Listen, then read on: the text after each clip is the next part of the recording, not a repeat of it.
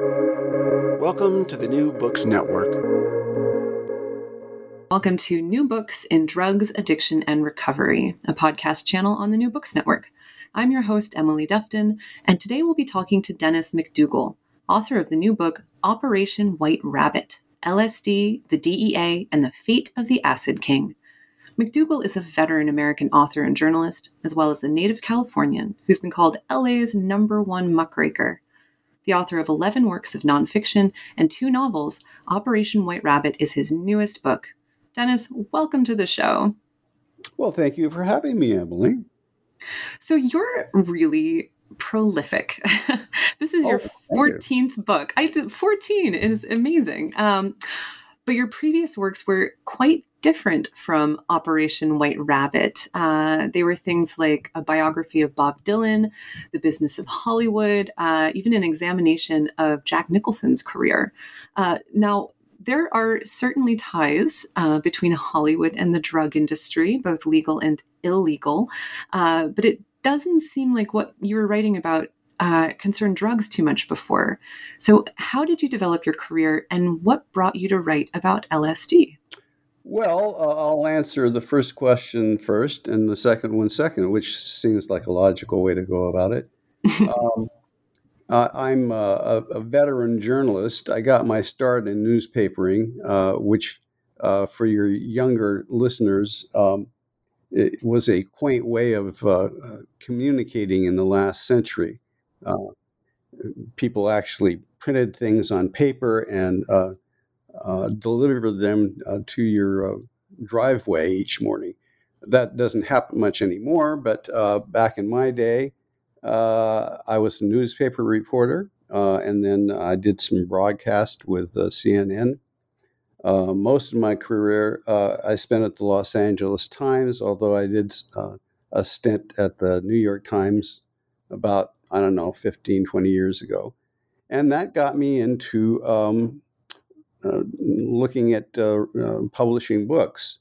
I found that a newspaper and even a magazine kind of limited you. So books gave you an opportunity to really dive in and dig into a subject way down deep. So that's how I got into writing books. I've been doing it for 20 years now, and enjoying the heck out of it. In answer to your second question, how did I get involved in writing about drugs? Well, I got a call one day from another writer that I did a couple of magazine articles with, and she told me that the guy who invented LSD, Dr. Albert Hofmann, was turning 100 years old and was celebrating his birthday in Basel, Switzerland, and that it would be a great opportunity to meet everybody who had ever had anything to do with LSD and try to capture some interviews with them, maybe turn it into at least a lengthy magazine article and possibly a book. So I went to his birthday party, and sure enough, everybody who had had anything to do with psychedelics showed up. Wow. What year was this? It was 2006, wow. January of 2006. And actually, Hofmann lived to be, I think, 103. I think he died 2 or 3 years later. At any rate, we did do the magazine piece for Playboy magazine. But we, at the same time, saw this grand opportunity to maybe turn it into a documentary film, because the real history of LSD and psychedelics had never really been put on film before. So we hired a crew in Switzerland and did 2 days worth of interviews with everyone and anyone who had anything to do with psychedelics. And it was during this time that I heard about this guy who was doing 2 life sentences in a federal prison in the United States for the crime of having manufactured LSD. And that struck me as being a little draconian. I mean, there are murderers and rapists who get less time than the fellow that I heard about. His name was William Leonard Picard. And somewhat ironic, given that you're So I did a little in research on Switzerland him. at a birthday party for the man who created LSD, celebrating the creation of this drug, and yet there's someone else in the United States serving 2 consecutive life sentences for its manufacturing. I'd imagine the cognitive dissonance of that experience was somewhat pronounced. Just a tad. Actually, it was 2 life sentences plus 20 years. And just in case he got through them. Yes. Yeah. The additional punitive measure is important there. Yeah. Picard used to joke with me that the 20 years was added on because he was a Buddhist, and they thought that perhaps he would have a secondary life beyond the life sentences. So they wanted to make absolutely sure that he never got out. If he gets off the wheel of samsara as a human again, 20 years are coming for him. That is punitive. But that's fascinating. So tell us a bit about this person. The man at the center of Operation White Rabbit, the title of the book says it all. Who is this acid king? Well, Leonard Picard was a prodigy. He was a science prodigy from the 1960s. Graduated at the top of his class and won all kinds of national awards. Wound up going to Princeton, but he dropped out of Princeton within a year of showing up at the gates because he was busted for stealing a car and crossing state lines, none of which made any sense at the time. But his father, who was an attorney, struck a deal with the court to have him put away in a rehab in Connecticut in lieu of going to jail. And Leonard had to drop out of Princeton and did his time in psychiatric care. When he got out, he decided to move to the West Coast because this was the late 1960s, and he'd heard a lot about LSD and about a new way of life in the Bay Area of California. He moved there, and for the next 20 years,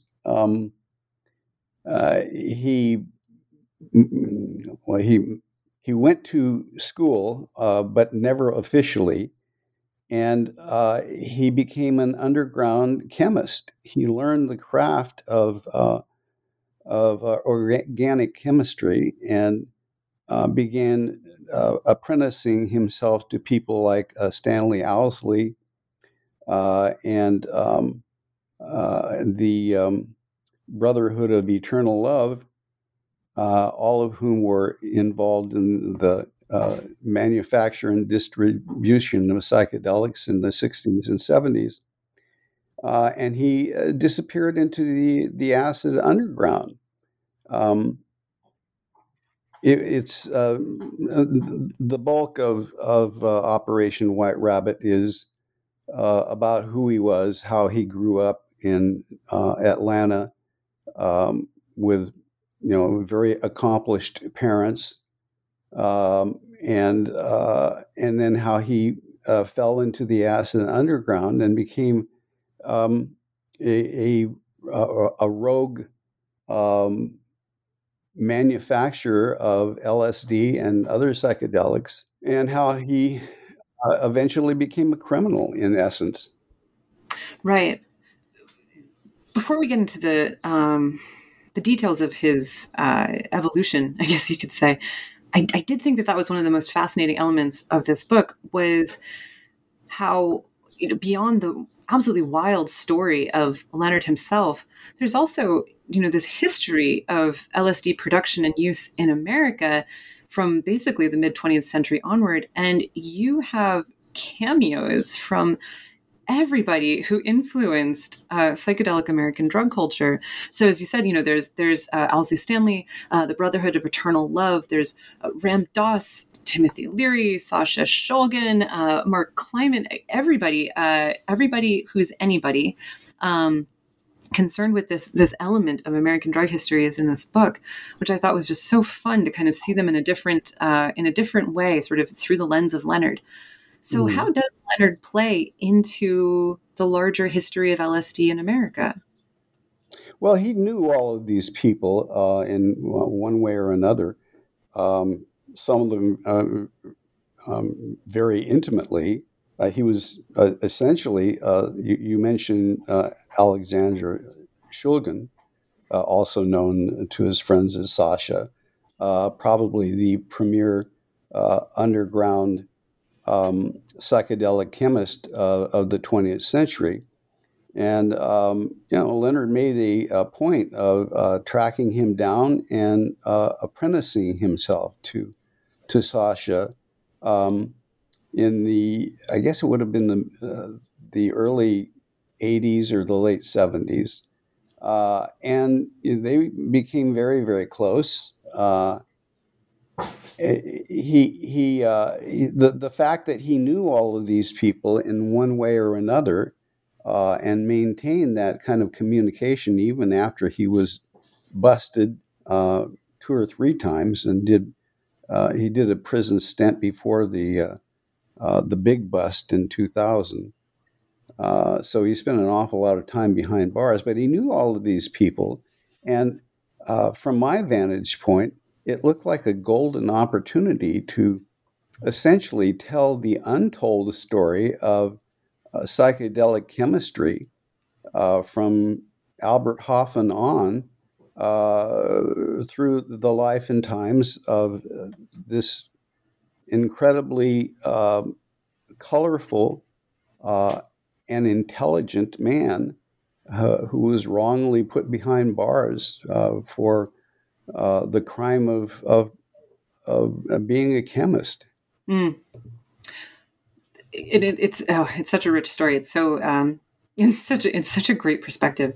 But before Leonard is a criminal, he's a businessman, really. So how did Leonard get involved in the acid industry? Well, like any other good capitalist, he saw a need and filled it. I mean, the law of supply and demand was at least as important to him as any law of chemistry.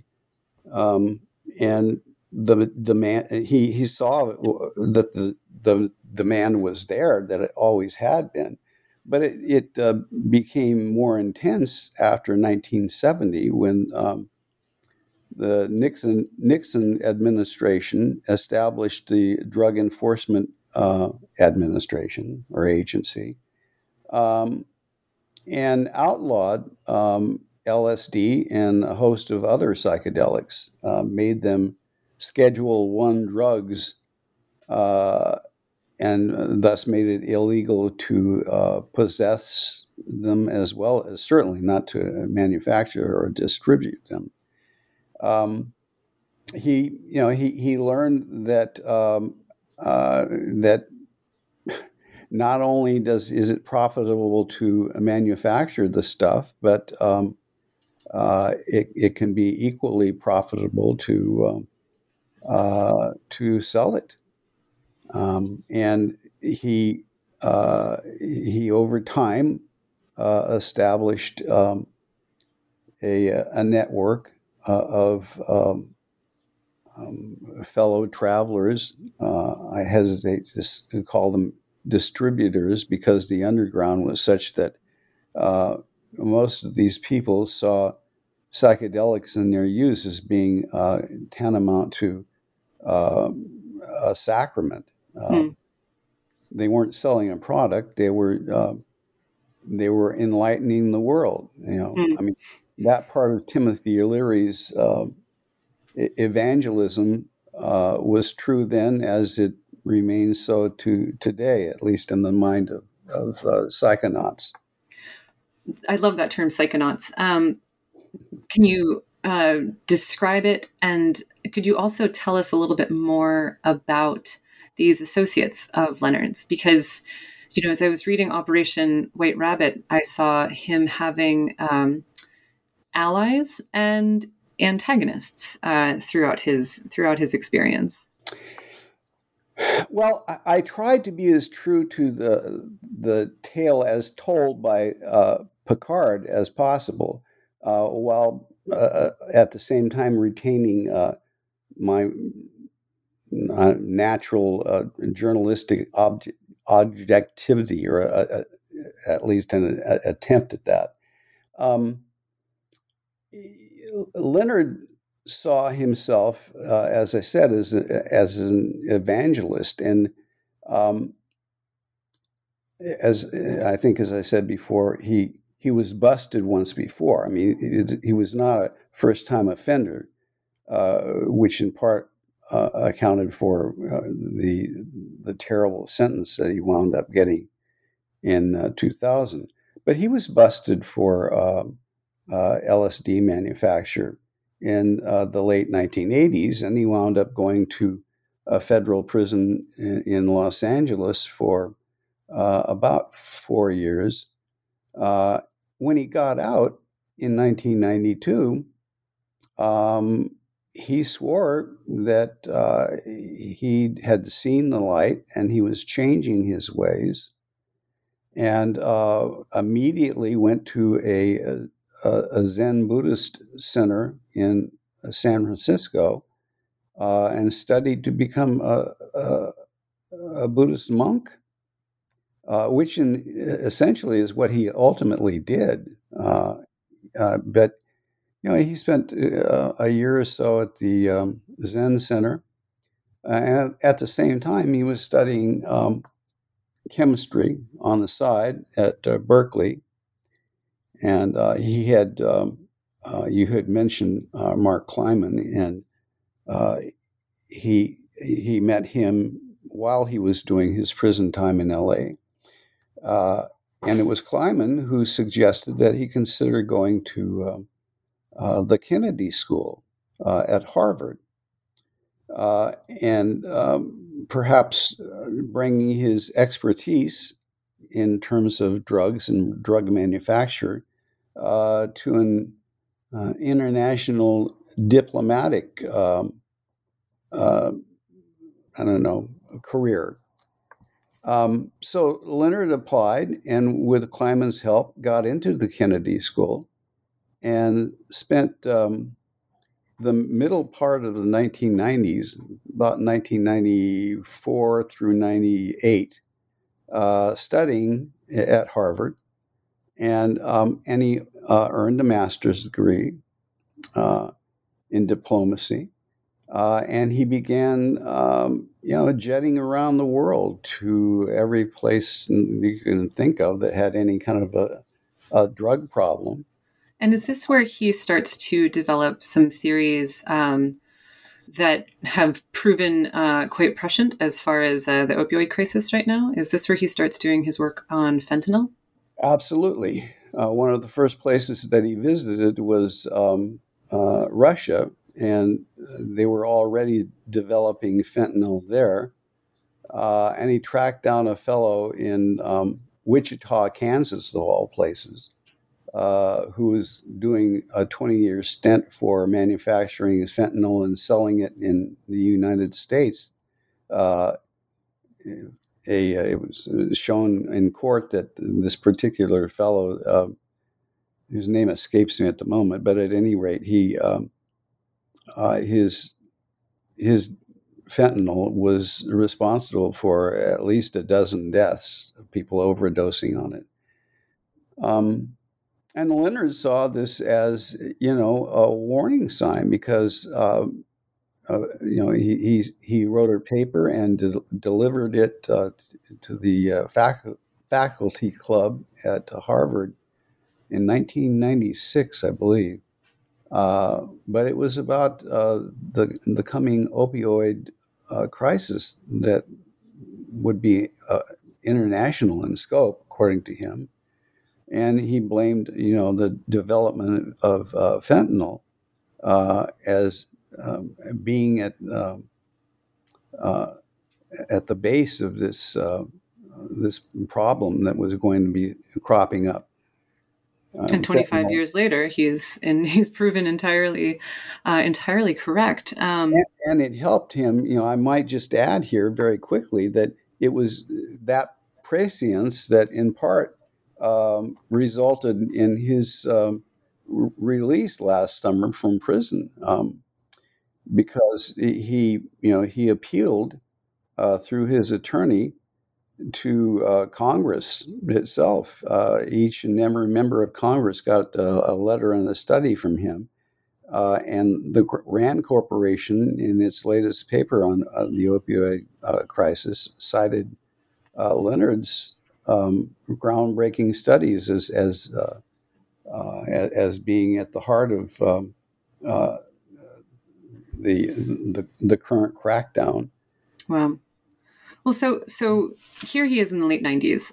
He's doing some incredible work at the Harvard School, at Harvard. He's exploring the potentials of fentanyl and what that might, how that might affect American drug policy. He's a Zen Buddhist monk. And then a couple of years later, he's in jail for 2 consecutive life sentences. What happens? Well, I would not want to mislead, readers and or your listeners to make Leonard look like he's strictly an academic or a theologian. He was many different people. I mean, obviously, his very first felony back when he was still in his teens was Grand Theft Auto. So Leonard, walked a thin line his entire life between academia, a scholastic, ascetic life, and a walk on the wild side. He knew loads and loads of professors. But at the same time, he was friendly with and literally trafficking with people who had extensive criminal records. What happened?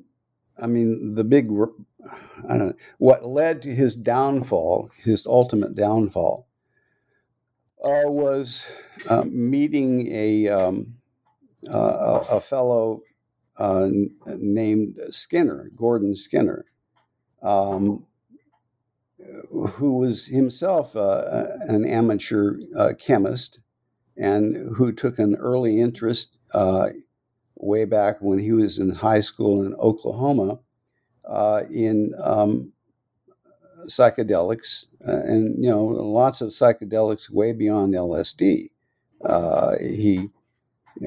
He perfected a recipe for DMT, which is a strong form of hallucinogen, and ayahuasca. I'm sure that most people know what that is by now. Skinner was, but Skinner was also, he made Picard look like a piker when it came to translating his chemical knowledge into felonies. He got busted for carrying gunny sacks of peyote across the Mexican border. And what could go wrong? He had a freighter full of marijuana that he had to land in Jamaica at one point, and he was busted numerous times, and he, as a direct result of all of these busts, made deals to stay out of jail and out of prison with the Drug Enforcement Administration and state narcotics agencies where he got busted. Right. And is this kind of where the DEA essentially gets involved? The DEA is obviously a core part of this story. It's part of the subtitle. So can you tell us a little bit about the DEA's involvement with Leonard's downfall? What was Operation White Rabbit? Well, the DEA was closing in on Skinner. I mean, for the umpteenth time.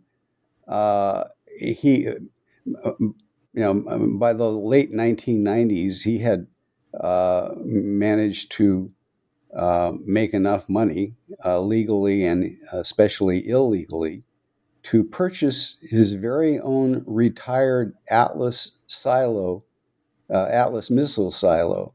And can you describe briefly what that is? Because when I think of silos, I think of the large semi-rounded sort of tubular things on a farm that hold like corn. And I had to watch a couple YouTube videos, but I realized that's not.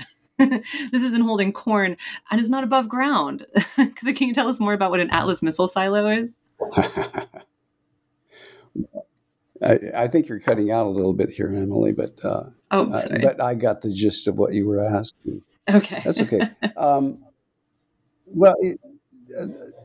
During the height of the Cold War in the 1950s and early 60s, the paranoia in Washington, D.C. was such that they decided the best way to counter any kind of atomic attack on the United States would be to have defensive missiles ready to go. And Congress approved these Atlas missiles, and they were located throughout the Midwest and the Plains states in what were then secret locations. You have to dig down pretty deep to hide an Atlas missile. So they created these silos that were,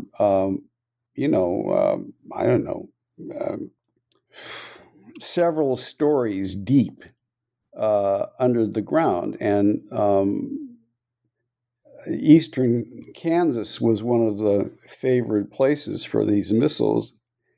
And the one in particular that we're talking about here that Skinner purchased, because after the Cold War came to an end, they decided the government decided they didn't need these any longer, so they sold them.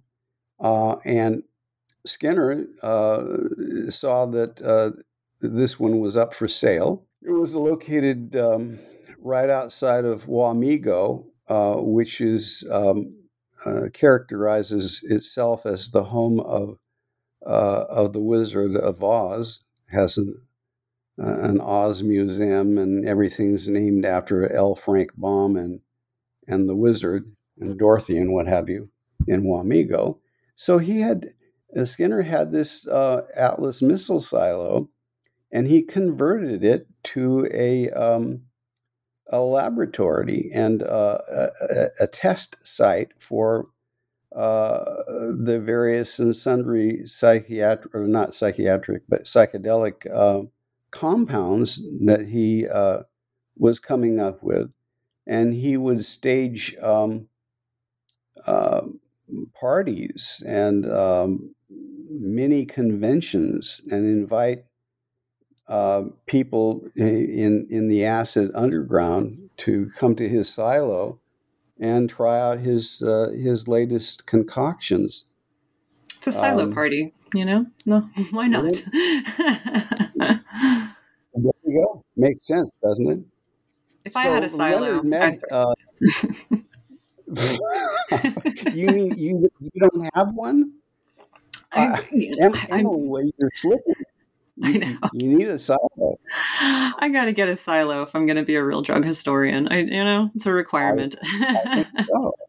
Absolutely. So anyway, what happened at this silo? Yeah. well, Skinner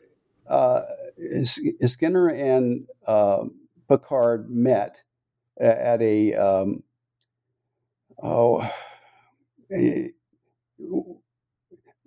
Picard maintains that it was at a conference of ethnobotany in San Francisco. Skinner, on the other hand, maintains that they met earlier through a third chemist who operated and continues to operate to this day out of Taos, New Mexico. That exactly how and when they met is up in the air, but they did in fact meet, and they saw that they shared interests, and they began putting together an acid enterprise with Leonard as the mastermind, the master chemist, and Skinner as essentially the chief financial officer. And they began making the stuff, and or at least Leonard would make the stuff, and then Skinner would find ways to sell it and launder the money that they got. And it amounted to, if you believe the Drug Enforcement Administration, it amounted to millions and millions of dollars. If you, on the other hand, believe both Picard and Skinner, one of the few things that they do agree on, it was probably a few $100,000, but certainly not the huge amount of money that the DEA later advertised it as being. Right. Now, their relationship is is a very complicated one. It's really fraught, and as they move toward kind of the end of their story, as we move toward Leonard's downfall, they both seem to be kind of losing control in a lot of ways.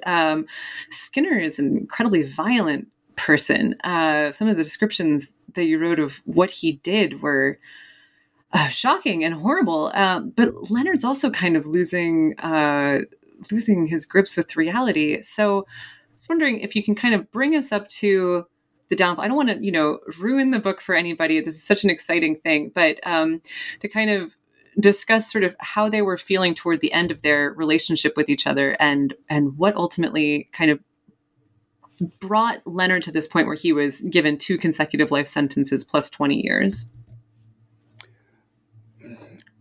Well, again, you have to go back to who Leonard was and what his ultimate objective was.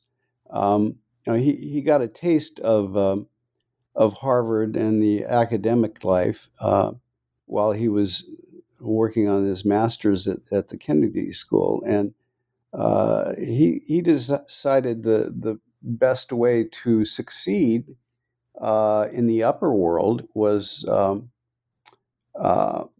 by staging a symposium, which would expand upon what he'd already been exploring with fentanyl and the emerging the new drugs, both psychedelic and otherwise, that he saw as being possibly a scourge in the 21st century. So he was very interested in trying to come up with enough money to stage this international symposium at Harvard.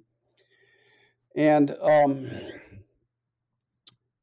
Skinner, who was, in addition to all of his other accomplishments, was an excellent pathological liar, came up with a phony baloney idea about his good friend, the financier Warren Buffett, paying the freight for this symposium, which would amount to $300,000 or $400,000.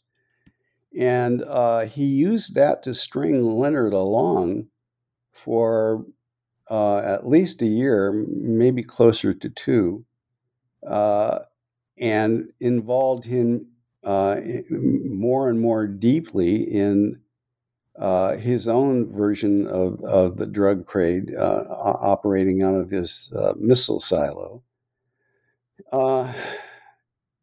And when it looked like the Drug Enforcement Administration was going to finally close in on Skinner, because it's kind of hard to keep those parties under wraps. Sooner or later, somebody's going to squeal on you. Skinner made a deal with a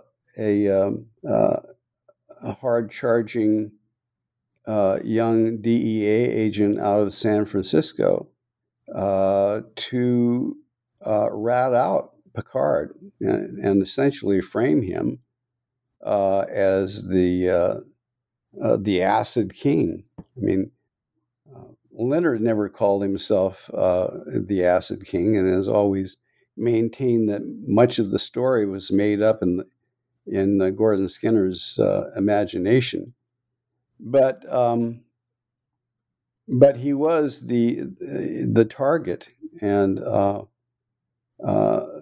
the DEA set up a sting operation, and on Election Day of 2000, when George Bush triumphed over Al Gore for the presidency, Picard was being busted in Wamego, Kansas, for being the biggest underground LSD chemist in history. It's a really extraordinary story, the way you describe the bust. And it's been told a couple of times now that Picard is back in the news after his July 2020 release from prison, which I do want to discuss. But very briefly, there is a photo of you and Leonard in the book taken at the Tucson Federal Prison where Leonard was being held.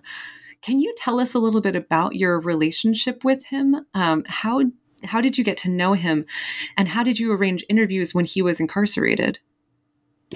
Well, going back to Hoffman's birthday party in 2006, I saw this story, the story of this Picard character as being, almost Shakespearean, and certainly worth telling. So I tracked down where he was in the federal prison system and became his pen pal initially. After an exchange of mini letters, I got on the phone with him, and we got to know each other that way. And as time went on, I discovered that Leonard had literary ambitions of his own.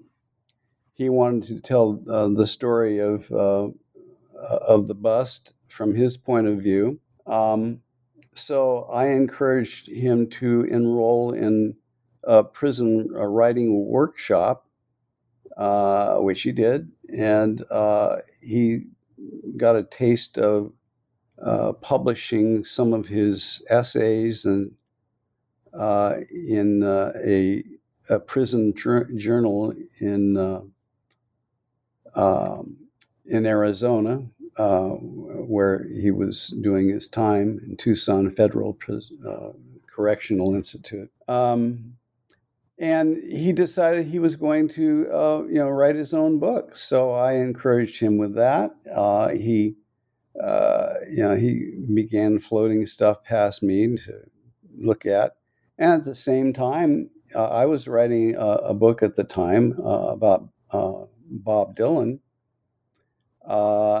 and I sent pages to him, and he, we exchanged our work. We got to be increasingly friendly. I met his writing coach, and then I applied to visit him, and was accepted. So I went down to Tucson and met him in the flesh a couple of times, and then that evolved into a stronger relationship when he finally was allowed email, and I started to visit him more often. I would stop in Tucson a couple of times a year, and then he finally published his book, which is available out there on Amazon, called The Rose of Paracelsus. Quite a tome, 650 pages or thereabouts. He developed this cult following over and above his legendary career as a chemist. Right. And now, so he was planning on spending the rest of his natural life in prison, given 2 consecutive life sentences in 20 years. But then less than a year ago, on July 24th, 2020, he was suddenly released from prison. It really changes the end of your book. You sort of tag on, you discuss what you thought the end was going to be and then what the end actually ended up being. Why was he released from prison? What happened? Well, it goes back to this fentanyl thing that we were talking about earlier. He had pretty much exhausted his appeals, been turned down repeatedly by the 10th Circuit. So his final play was a compassionate release, which would be based in part on his age. Leonard just turned 75 and had some health issues, and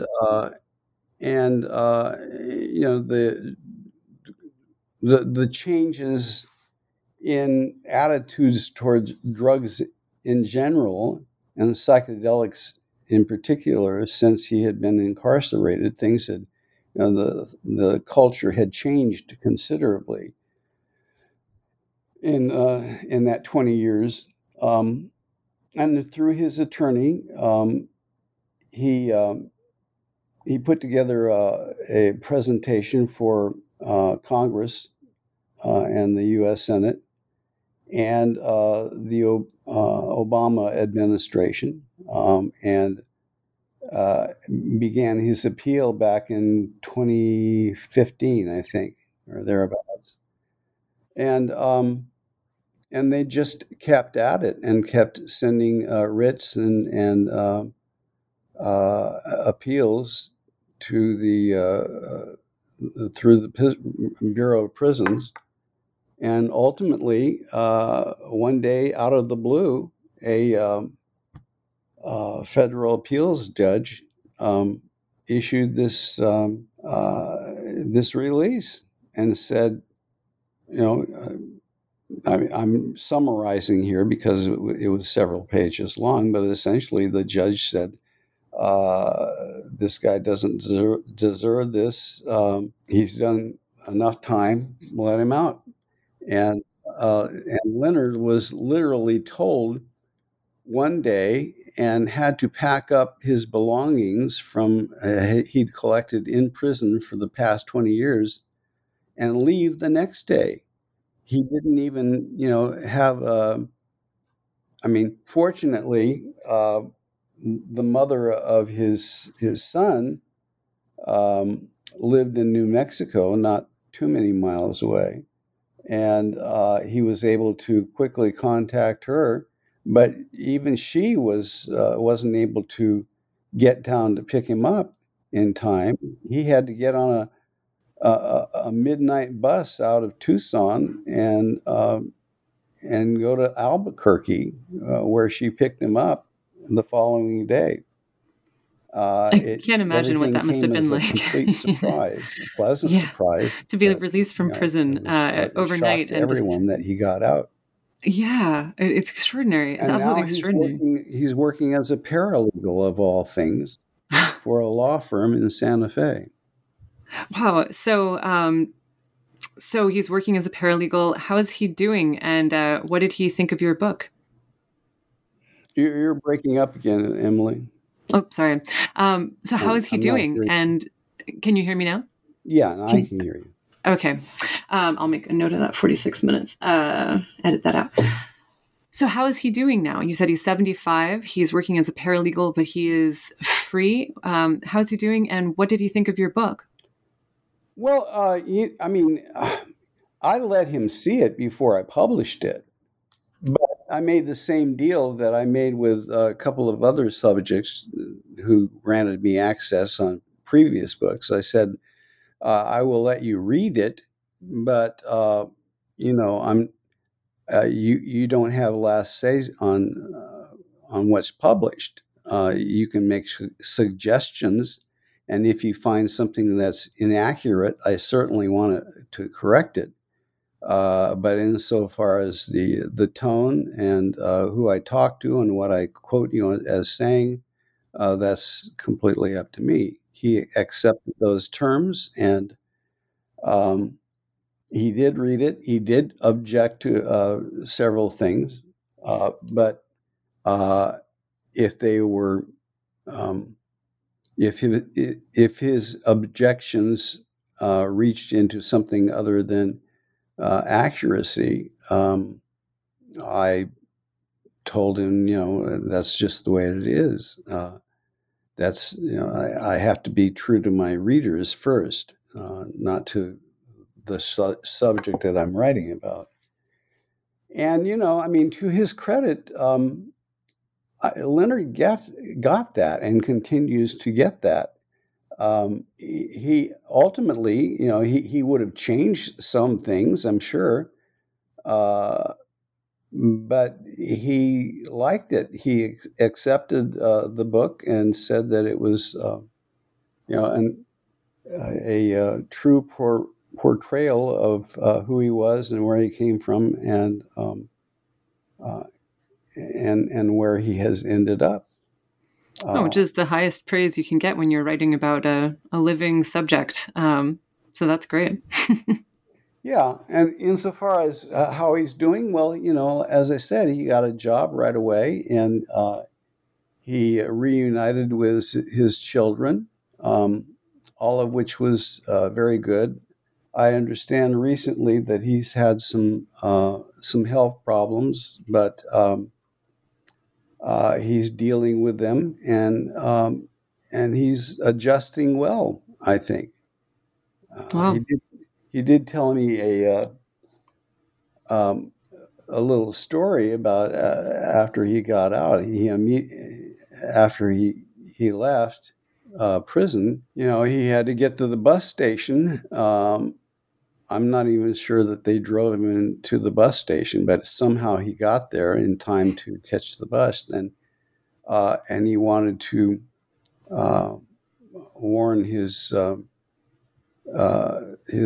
girlfriend that he was on his way, and he was looking around for a payphone. He didn't find one. Somebody saw him and offered his cell phone to him, and he had to spend 5 minutes getting a lecture on how to use it because he had no idea. Of course. So wow. he's had a kind of a Rip Van Winkle kind of awakening to the brave new world that we all have come to accept. But when he was busted and went away, the internet was barely 5 years old, and none of what we take for granted today is even existed. So he's had to make a lot of adjustments. Right. It's a whole new world. It must be. Okay, well, we've taken up a lot of your time. Dennis, I just want to thank you for coming on the show today and discussing this new book, which is an absolutely incredible biography of Leonard Picard. It's called Operation White Rabbit, LSD, the DEA, and the Fate of the Acid King, and it was released last year by Skyhorse Publishing. So in closing, I just want to ask you our customary last question, which is, what project are you working on now? Okay, well, at the moment, I'm doing several things. I'm working on a documentary. I'm co-producing with an old friend about Rodney King, who was I befriended 25 years ago, shortly after his famous beating on TV. So that's in the works, doing the documentary of his life story. And I'm working on an extended history of the failed mental health system in the United States since Ronald Reagan dismantled it 40 years ago. And that's huge. sorry effects that all of that has had on mental patients throughout the country. And I'm also working on bringing a couple of my previous books to the screen, hopefully the big screen. In one instance, my book has been optioned for a feature film on the Robert Blake, Bonnie Bakley murder of, what was it, 1999, I guess it was. I wrote a book called Blood Cold, and that's being turned into a motion picture. I'm also working on a series based on my book about the history of the Los Angeles Times. Wow. So I'm keeping busy. Yeah, you have nothing going on. Well, whenever these new books come out or if they're re-released, we look forward to having you back on New Books Network again.